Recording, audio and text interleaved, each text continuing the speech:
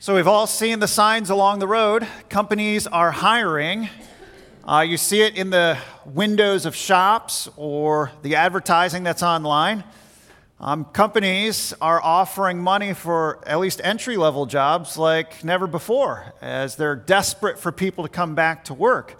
Recently, one of my neighbors told me that a school district up north is offering a $2,500 signing bonus for bus drivers if they will just stay on for 90 days. Restaurants in particular, like I mentioned, have found it difficult to keep workers. I was ordering pizza about a week ago, and the manager said we had 6 people walk out on us yesterday. Every worker I have is here tonight, and I need them to come back tomorrow.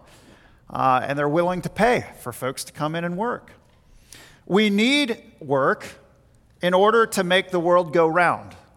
And it's not just occupational work that involves a paycheck. We also need the non-occupational work to take place. So, for example, you work at paying your bills, and somebody depends on you doing that paying of bills, which isn't part of your paycheck. It's just you got to do this work at home. Somebody depends on your bills being paid. Our family needs to be at work cleaning the house and doing chores. Yesterday, a pressure valve on my water heater was leaking, so I took the boys downstairs with YouTube, and one boy was holding the YouTube screen, hitting the play and pause button, and the other one had his hand on the wrench, and he was turning a pipe with me, and we need that work to take place if we're going to have hot water and if we're going to get our showers. Yesterday, Chris and I were working out front, planting some dune grass just to make things a little more beautiful and attractive in front of our house. So whether it's occupational work that you earn a paycheck for, or whether it's work of some other form, like I'm mentioning, work that just has to happen in order for life to go on, we all toil at work in order to get things done. Today, we're starting this series in the book of Ecclesiastes, so I hope you've got your Bible. Please turn there if you do, or if you haven't already. And if you're still looking for it, it's right after the book of Psalms or Proverbs. You open your Bible, kind of in the middle, there's Psalms, and then go a little bit towards the back, and you'll hit this small book of Ecclesiastes. A few brief introductory remarks about the book. We believe that it's written by Solomon. His name is never mentioned here. But we say Solomon because verse 1 says that he's the son of David and the king of Jerusalem. So that was Solomon. Solomon is an interesting character. Like I mentioned, his dad was David. David was a man of war. He was able to push the boundaries of Israel out far. He was able to defeat the Philistines, neighboring countries and cities that were a threat to Israel at the time. You remember he was a man of war so that he couldn't build the temple. Now Solomon, his son, has been set up pretty well by David. David did all the heavy lifting, and now Solomon gets to enjoy this prosperous reign that David has set him up for. Not only is this a season of prosperity for Solomon, but you remember early on in Solomon's reign, Solomon asked God for one particular thing. And he asked him for wisdom. And God granted Solomon a special measure of wisdom. He used that wisdom to establish business with surrounding countries.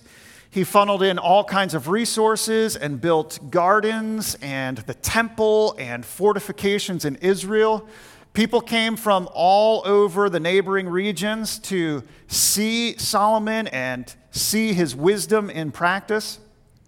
In Israel's history at this time, it's really an economic boom. She was located, Israel that is, at the crossroads of commerce. So you've got the Far East coming to Israel, this way I guess from your perspective, Far East coming, and then up there is Europe and countries up there, down there is Africa, and Israel is sitting right in the middle of all of that, and it was a great time for the nation of Israel. Money was, so to say, growing on trees. So what would Solomon, the wise Solomon, have to say about all of these prosperous times? What are the good things going on that Solomon can talk about? You might expect him to come out of his palace stand on his balcony and address the nation with, the latest GDP, job growth numbers. Here's how our economy is doing. Instead, here's Solomon opening up the book of Ecclesiastes to the nation during this time of prosperity, and verse 2 is just like a bombshell. Vanity of vanities, all is vanity. The book starts abruptly for the purpose of getting our attention. It's like Solomon just pulled the plug on the band. It's quiet. The parade just came to a halt. The celebration has stopped. And Solomon is shouting out about all the things that he sees in front of him. Vanity of vanities. This is all vanity. It's meant to get our attention, especially when times are going well, especially because this was written for Israel, the people of God. So as we look at this, even as the people of God, Christians, this jolts us. So several questions to form our outline today. I have 4 questions that will guide us through our sermon. I'll give them to you while we go through it. The first question is this: what does vanity mean? What does vanity mean? Solomon uses that term approximately 38 times in the book of Ecclesiastes. Now, just to be clear, this vanity is not the same way that we would use the term vanity today. When you think of a vain person, you think they're puffed up like a peacock. Solomon is not saying that. He's not talking about pride. The word vanity comes from the Hebrew word hebel, just in case you're interested, which many of your Bibles discuss at the bottom in a footnote. And it refers to this idea of breath or mist or vapor. In Michigan, we're all too familiar with the wintry months when we see our breath come out of our mouths, and it rises up slowly in the air, and then it disappears. It's here for a brief span, and then it's gone. We also know that you can't bottle up this vapor. You can't bottle up breath. You can't bottle up wind. It's not only temporary in the sense that it comes out and it's gone, but it's never able to be held onto in a very permanent way. You've heard the phrase, it's like chasing after the wind. You can't run and bottle up the wind. And if you were to see somebody actually intending to do that, you could imagine that at some point they are going to feel the frustration of being unable to do that. They're unable to grasp this, and it leads to a measure of frustration. Another characteristic about this breath or this vanity or this mist is that it lacks value. You've never seen anyone actually bottle up fog off the lake and try to sell it. Now, as we go through the book of Ecclesiastes, you're going to see this phrase, vanity of vanities, a number of times. And depending on which context we're going to see it in, it's going to be drawing on these different understandings that sort of form an umbrella to the word, this temporary, this worthless, this frustration, understanding of vanity. So that's something that you have to keep in mind as we go through the book. Question number 2 is this: if Solomon is saying vanity of vanities, what is vain? What is it that is actually vain here? Well, as we proceed into verse 3, we're asking the question, Solomon, what are you saying is actually lacking in value during a time of economic prosperity? What are you talking about? What is actually worthless? Well, he takes us into verse 3, and he answers this question in the form of a question. He answers by saying, what does man gain by all the toil at which he toils under the sun? He's talking about our work. There's a vanity to the work that we do, whether it's occupational work or whether it's non-occupational work. And this is where, immediately when you start the book, you start to experience a tension.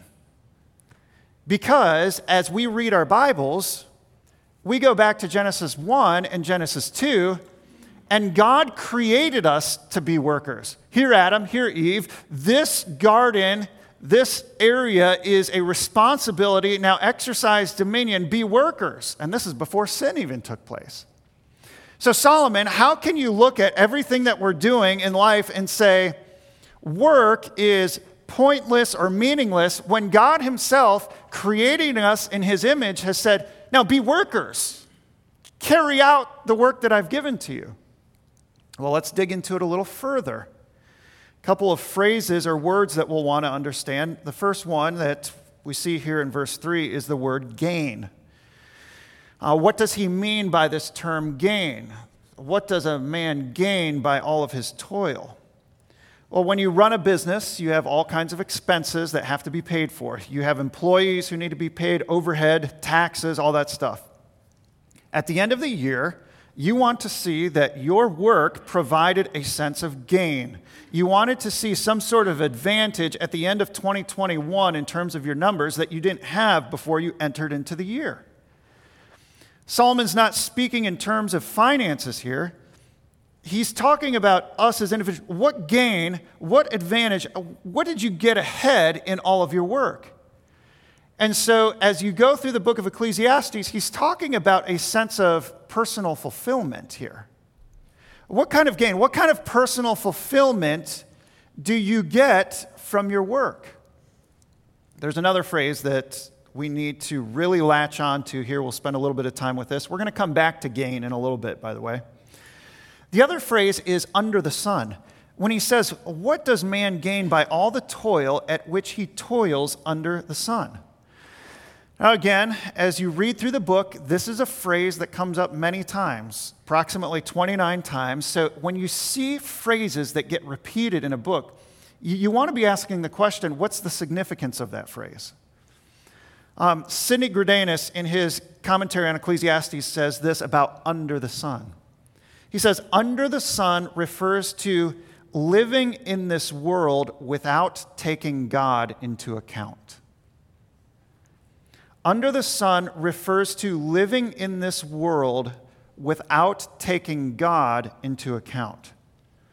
Meaning, there's not a thought about God as you apply yourself to this work. So life under the sun is, here's the sun. It's the highest object. I wake up, I go out my door in the morning, and I see everything there is. And there's the sun, the highest object in my life. There's nothing beyond that when we say life under the sun.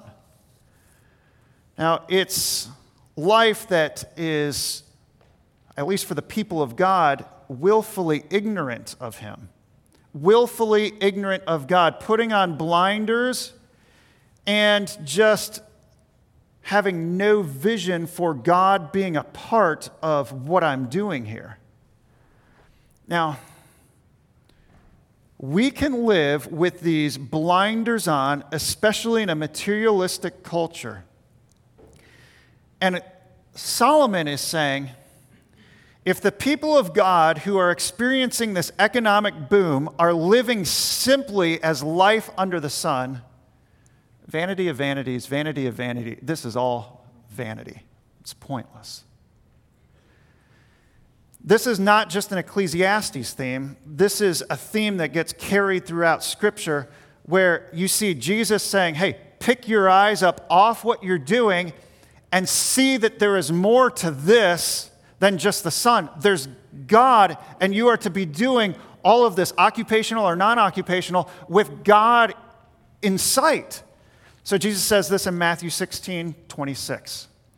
What will it profit a man if he gains the whole world and forfeits his soul?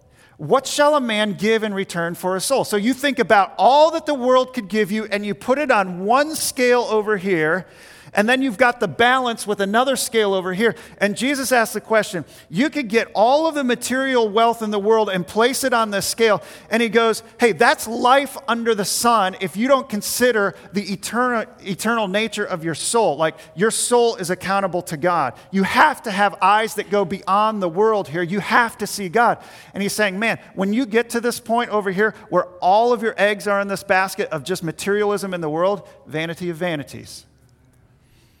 He goes on in Luke chapter 12 to talk about this parable. It says Jesus told them a parable saying, the land of a rich man produced plentifully, and he thought to himself, what shall I do? For I have nowhere to store my crops. So here's somebody who did really well for themselves. He's got all these extra crops, and he said this, I will do this. I will tear down my barns and build larger ones, and there I will store all my grain and my goods, and I will say to my soul, soul, you have ample goods laid up for many years. Relax, eat, drink, and be merry. Where's his perspective? Under the sun. That's where he's focused. Look what Jesus says.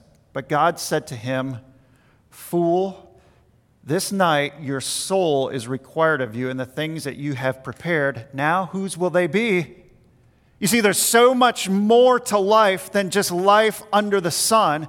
You've got an eternal soul that is accountable to God. You are accountable to God. And Jesus is saying in these verses here, look, get your eyes off the horizontal level, get your eyes out of the life under the sun, and you're going to have to see that there is life in relationship with God. Now, if you keep this phrase, life under the sun, in mind as we go through Ecclesiastes, it's going to clear up a lot of misconceptions about the book. A lot of confusion. You will see that life under the sun is meant to be lived in contrast with life under the hand of God. And Solomon brings this together at the end of chapter 2, which we'll see next week, but let me just show you briefly Ecclesiastes chapter 2, verses 20 to 26. So I turned about and gave my heart up to despair over all the toil of my labors under the sun. There it is again, life under the sun. Because sometimes a person who has toiled with wisdom and knowledge and skill must leave everything to be enjoyed by someone who did not toil for it. This also is a vanity and a great evil. What has a man from all the toil and the striving of heart with which he toils beneath the sun? Again, he says, here's the sphere of it. For all his days are full of sorrow, and his work is a vexation. Even in the night, his heart does not rest. This is also vanity. Okay, so here's somebody who's lived life under the sun, just had this limited perspective. Now look at the contrast. There is nothing better for a person that he should eat and drink and find enjoyment in his toil. I thought you just said, Solomon, that all of my toil under the sun is vain. And he did. But now he's bringing toil into a new sphere, and look at what sphere he's bringing it into. This also I saw, this toil is from the hand of God, for apart from him, who can eat or who can have enjoyment? For to the one who pleases him, God has given wisdom and knowledge and joy, but to the sinner he has given the business of gathering and collecting, only to give to the one who pleases God. This is also vanity and striving after the wind. Did you see the two spheres lining up against each other? Both had toil in them. One was under the sun, the other was life under the hand of God or from the hand of God. And Solomon said, this is the only place that I can find enjoyment in my work. If life is lived under the sun, if your work is all about materialistic gain, trying to get ahead, trying to find significance in the next job promotion, you're eventually going to find out that you have a net gain of zero. During the music practice, they were reading the scriptures, and we read verses 1 through 11, and Rich sits down on the step up here after this, and he says, and that's life. You eventually get to a place in life where you realize this is it. All the sort of commercialized dreams of finding joy in materialistic wealth, after you've run on that hamster wheel long enough, you're like, this never ends. I was sitting with some neighbors last night, and a guy probably 70 or so, and he was asking, so what's the sermon on tomorrow? And I told him Ecclesiastes, so we started chatting about it. And he says, it's true. Like, when do people realize that the little lure that's out in front of them of saying, hey, more is fulfilling, when are you going to realize that that's just an empty pipe dream? that does not lead to personal fulfillment and gain. So let's circle back around to gain for just a minute so that this presses in. Again, what do we mean by gain? Isn't changing my child's diaper and folding laundry, isn't that benefiting my family? Keeps the rash off the bum, all of that stuff? Isn't working in a high-flying investment company in New York to get helpful companies off the ground, isn't that a thrill? Isn't that a gain? And in your mind, keep that picture there. Here's Israel, this economic boom that's happening. Solomon has led them into a time of prosperity. Their Dow Jones is hitting record highs every day. People are coming home from their booths with a wad of cash in their hands saying, hey, a trader from the Far East on his way to Egypt, you wouldn't believe it. He wants to buy up all of our olives and grapes, and he's put a contract down for next year's harvest 20% more than what I'm asking. Look at all this money. I mean, isn't that gain? Solomon is saying, not here. Eventually, that is going to be like mist or vapor. Comes back the next year, it's the same thing, same thing, same thing. It's a net gain of 0 in terms of personal fulfillment. So let me illustrate this personally. I've shared this with you in the past. When I was graduating from high school, my parents, in so many words, told me, we can't help you with finances for college. So that was their way of saying, get out there and go to work. So my friend, his dad owned a road construction company, and I'm praying, God, I need some income to pay for college. And so Brent's dad hires me in the gravel pit where we worked 79 hours each week. That's the check-in, check-out time. And the first paycheck was like bringing home the bacon, baby. Like, this was good money. I had never made so much money in my life, and I thought, this feels good. Second week, not as exciting, but still exciting. Third week, it starts to taper off. About halfway through the summer, keep in mind I've just graduated from high school, and it's summertime. Where are all my friends? They're out at Lake Marion having a good time. They're at somebody's house enjoying the get-togethers in the evening. About midway through the summer, I'm asking the question, what is the point of all of this work and money? I mean, the fulfillment of that paycheck now that was great like a month and a half ago isn't so enjoyable to me anymore.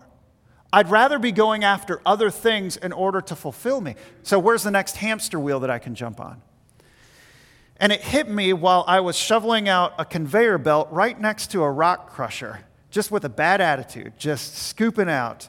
And Solomon could have put me into Ecclesiastes. Here's the look of vanity on somebody's face. It's worthless. All of a sudden it hit me. This job was an answer to my prayer. I had asked God to help me out with college. And here he is giving me a shovel in my hand to actually answer the prayer and provide for me. Now, the first half of the summer, even as a Christian, I was ignorant of life from the hand of God. I was simply living under the sun. And on that hamster wheel, there was the thrill at first, but after a while, a net gain of 0. Until God opened my eyes midway through the summer, and it became about a relationship with me and him. And him saying, this is life under the hand of God. This is God's good hand that is giving you gifts so that you can enjoy this now as a gift from him. And when that happened, all of a sudden, the Spirit of God who indwells us and the truth that God has given to us all of a sudden says, this work now is meaningful. There's gain in all of this. My job had significance to it because it was about my relationship with him. Until you see your toil in life as actually being a gift from God, it will be of no gain, of no deep personal meaning. It will be of no satisfaction to you, and we're going to see more of that next week. Now, here is part of my pastoral sort of caution, concern. I do think something happens to people in their mid-30s where they've had enough time on the hamster wheel. And they begin to see, this is life. This is it. Because our world and Satan, who is behind the message of the world, is so good at pumping materialism into our thinking, saying, there's going to be more for you. You just keep striving. And what Satan is aiming to do is keep you distracted from joy and fulfillment that can come from God. And about 38, 40, 45, somewhere around there, give or take a few years, adults start thinking, what is the point of all of this? And oftentimes what you see is a lot of frustration and people stepping back saying, well, I can't find fulfillment in this. I have to go find fulfillment, so I'll leave my marriage, or I'll go have some sort of thrill or fling, or it'll have to be another career, or it's going to have to be this life move that I make because I can't be fulfilled over here. And Solomon is coming out to his balcony to all of us who are buying into that and saying, you're on the hamster wheel of vanity. You're not living life under the hand of God. You're not living life within the sphere of God's hand, looking at it as a relationship, walking with Him as it is through life, saying, okay, God, you're leading me into this, and you have a purpose for my life for here, and you're fulfilling needs in my life from your good hand in all of this. Is there ever time for a career change? Absolutely, there is. Is there ever time to make moves in life? Yes, as long as it's not sin. But in all of this, your perspective can't be just confined to this sphere over here of this is all there is. It's, for the people of God, life from the hand of God where we're walking through life with Him. So that leads us to a third question that this text answers for us, and that is, how does Solomon portray the vanity of work apart from God? How does Solomon sort of reinforce this thought for us about work and the vanity of it apart from God? Well, in verse 4, we'll move through this quickly. He says, let's look at human generations. Let's look at the cycle. Let's look at hamster wheels, if you will. One generation goes, it's gone. Another generation pops up on the scene. The earth remains, nothing's changed. Nothing's changed. That generation of your great-grandparents, they went away. You just moved up one rung on the ladder. A new generation put their foot on the bottom rung. You're moving up to the top rung. Someday you'll be off the ladder. That generation will be up there. The earth remains the same. Keep spinning along. I know 2 names of my great-grandparents. That's it. My kids don't know them. So in effect, it's gone. Life is the same. Our names are going to be forgotten. Our bones are going to be buried in a box beneath a gravestone. I don't know, 80, 90 years from now, somebody will drive through the cemetery and say, Burkholz. Oh, that's an interesting name. Just keep right on going. Second picture that he gives us is the rising of the sun and the going down of the sun. He says in verse 5, it rises, it goes down. And what does it do after it goes down? It hastens back to the place where it rises again. Here's the cycle again. It's just cyclical over and over again. A third picture concerns the wind in verse 6, where he says the wind blows to the south and goes around to the north. Around and around goes the wind. And guess what happens? It just returns. Here comes the wind again. There's a fourth picture in verse 7. Solomon could look out over his kingdom. He could see all the rivers, the streams. Perhaps he was thinking about the Jordan River that flows south down into the Dead Sea. And he says, all streams run to the sea, but the sea is not full. To the place where the streams flow, there they flow again. So here you've got this sea that keeps getting fed by more stuff. But the sea never overflows its banks. It never fills up over the mountains and spills over and, is full. Same cycle over and over again. So nothing climactic has happened in these categories. And from a big picture perspective, it's mundane. So in verses 8 through 11, Solomon restates his thesis here by saying, all things are wearisome. It's another way of saying it's kind of vain. A man cannot utter it. It's repetitive in nature. Verse 9, what has been is what will be, and what has been done is what will be done. There's nothing new under the sun. Somebody comes along and says, see, this is new. Solomon says, no, we've seen this before, just packaged different. It's kind of like going to a Chinese restaurant. It's always the same food, just packaged differently from restaurant to restaurant, you know? I love the noodles. They just get a different package from one place to the next. Verse 11, there is no remembrance of former things, nor will there be any remembrance of later things yet to be among those who come after. So Solomon's like, hey, all this stuff is going to be not even remembered. You're going hard after things, but really, nobody's going to remember your legacy even. So let's test this out on us. Next year, I don't know if you know this, but 2022 is the 100-year birthday of Lakeshore Baptist. So think about this. 100 years ago, in 1922, a group of people were getting together, and they were forming a church. And at the time, there must have been a pastor. And there must have been a group of people, and they probably had a morning sermon, and afterwards they celebrated with cupcakes or ice cream or something like that. Now, other than a couple of you who have done some historical digging around, do any of us know the name of the first pastor of Lakeshore Baptist? No, it wasn't Wayne.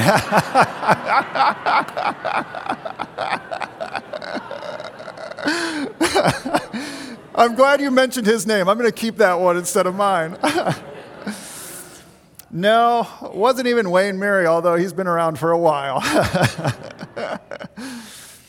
The name of that first pastor, I don't even know. I can't tell you. I couldn't find it between sermon writing and this morning. So someday, if the Lord does not return, people are going to go through the history books of our church, and they're going to look at pictures. Let's say it's 100 years from now. Hey, that's when Lakeshore was meeting in 2021 at a Labor Day picnic on a Sunday afternoon. Oh, who's that guy? Who's that, to use our pastor's name, who's that short guy? I can't find his name. Oh, that's Wayne Murray. Who's he? I don't know. Okay, can you pass the cupcakes, please? Or who's that guy out on the soccer field pitching the ball? What is that game anyway? They call it kickball? Oh, his name's Nate. Yep, never even heard of him. He's gone. There's no remembrance of anything. So where is Solomon going with all of this? His opening section here, here's a big idea. Apart from God, whatever you apply your hand to, it will be meaningless. Apart from God, your work is meaningless. It will have a net gain of zero. Solomon's coming out to the nation and looking at everything that's going on. He's got the gift of wisdom, and he's saying, this is vain. Now, God is saying that because he's inspiring this. So God is looking down at the prosperous times, and he's saying, there's vanity here. But it begs a question for us now with point number 4. How does a Christian find gain, not vanity, in our toil? How does a Christian find gain, not vanity, in our toil? Well, 2 answers for us. Number 1 is this. We have to be aware of the difference of life under the sun and life from the hand of God. You have to be aware of the difference between life under the sun and the significance and the meaning of that, and life under the hand of God. Life under the sun, living in this world without taking God into any account, is truly vain and it's meaningless. However, life under the hand of God, meaning we're walking in relationship with Him, Everything that has been given to us is providentially handed over, sovereignly handed over into our lives. And James 1:17 says, this is a gift. So whatever you have right now, it's like me shoveling out dirt underneath the conveyor belt. All of a sudden, God opens my eyes to realize, hey, wait a second, this particular moment right now, this opportunity that you have, it is actually a gift that God has given to you, and even a stewardship that you would carry out for his glory. This is meaningful then because it's not some sort of horizontal perspective. It's all about God, and you're working for him in this moment. Second is this then. Pursue the joy of meaningful work by your relationship to God. We recognize the difference between the two spheres now. Now we're saying, okay, press into the sphere of life from the hand of God. Now pursue the joy of meaningful work in your relationship to God. Where does this pursuit of joy in your relationship with God begin? Well, 2 Corinthians 5:17 says, therefore, if anyone is in Christ, he is a new creation. Behold, the old things have passed away, and the new has come. So when you enter into a relationship with God, God opens your eyes to see the significance of life with him. He says, you were an old creation, and you were confined to this sphere over here in terms of your understanding. But when you come to Christ as your Savior and you're indwelt by the Spirit, you are a new creation. And there's more to life. And I know that many of you understand that.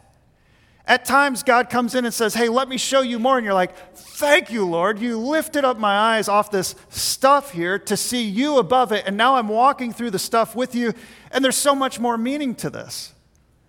Jesus, now in our relationship with him, says, as you walk with the Father, there are really two things that I want you to keep in mind.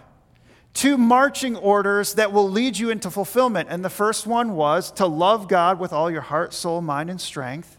And then the second one is to love your neighbor as yourself. And so we go back to this and we say, okay, God, you've told me, Colossians 3:23 and 24, work heartily unto the Lord, not unto men. Work heartily unto the Lord. And notice this, from the Lord you will receive the inheritance as your reward. You are serving the Lord Christ. God has led you into this, and how you fold your laundry, how you fill out the ledger, how you change the diaper, how you prepare sermons is not just limited to this. It's about a sacrifice of praise to God, to who he is. I can do my work for God, to God, because he's put me there. Now, God has commanded us that we can love him through our work, but the second perspective is that we would also love our fellow man through our work. So this is the principle of neighborly love. Martin Luther, in his book, The Bondage of the Will, he talks about before Christ, our perspective is that we are naturally bent into ourselves. We're naturally just thinking about ourselves all the time, thinking about our joy, thinking about our fulfillment in these things over here. So a business owner might provide a great product for the world, but in the end, apart from God, that business owner is thinking about himself through it all. But when a Christian who is a new creation is opened up and able to see the Lord, he or she is governed by something completely different.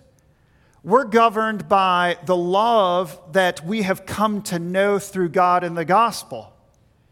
We've been unbent, and instead of being bent in on ourselves when we do our work, we're straightened up with a view towards God, which allows us now to have a view of God and how he sees our fellow man. And he says, love your neighbor through your work. So if you're a teacher, you're not just seeing your students, you're seeing your students the way that God sees them, and you're saying, okay, they're made in your image, they're my neighbor, and now this is an opportunity for me to love my neighbor by doing good teaching in the classroom. Or if you're wrapping up a burger at McDonald's, you're seeing the customer outside who needs food in their stomach to live. They're made in the image of God. And so it's not just some sort of mundane wrap up the wax paper, throw it down the steel table, and it gets bagged out. You're able to say, hey, this is all part of how God loves that person. And so I'm going to do my work in such a way that has meaning or significance to it. So you're working your jobs, whether it's occupational or non-occupational. There are people all around you who are dependent on what you do. And when you have life from the hand of God, you're able to say, this work is meaningful. I'm lifted out of this vain vanity sense of work, and now there's a purpose to it all, and it's a way for you and I to love our neighbor. It's God loving your neighbor through you. God gets the praise and the glory, and you get back to say, hey, this is not a hamster wheel. This is about me walking in relationship with God. And so Solomon gets us thinking from the very beginning, where are you living? Where's your head these days? Is it life under the sun, or is it life under the hand of God? As Christians, we've been unbent now to see him, and we see this as a gift from God, and we can toil with meaning then. Let's pray.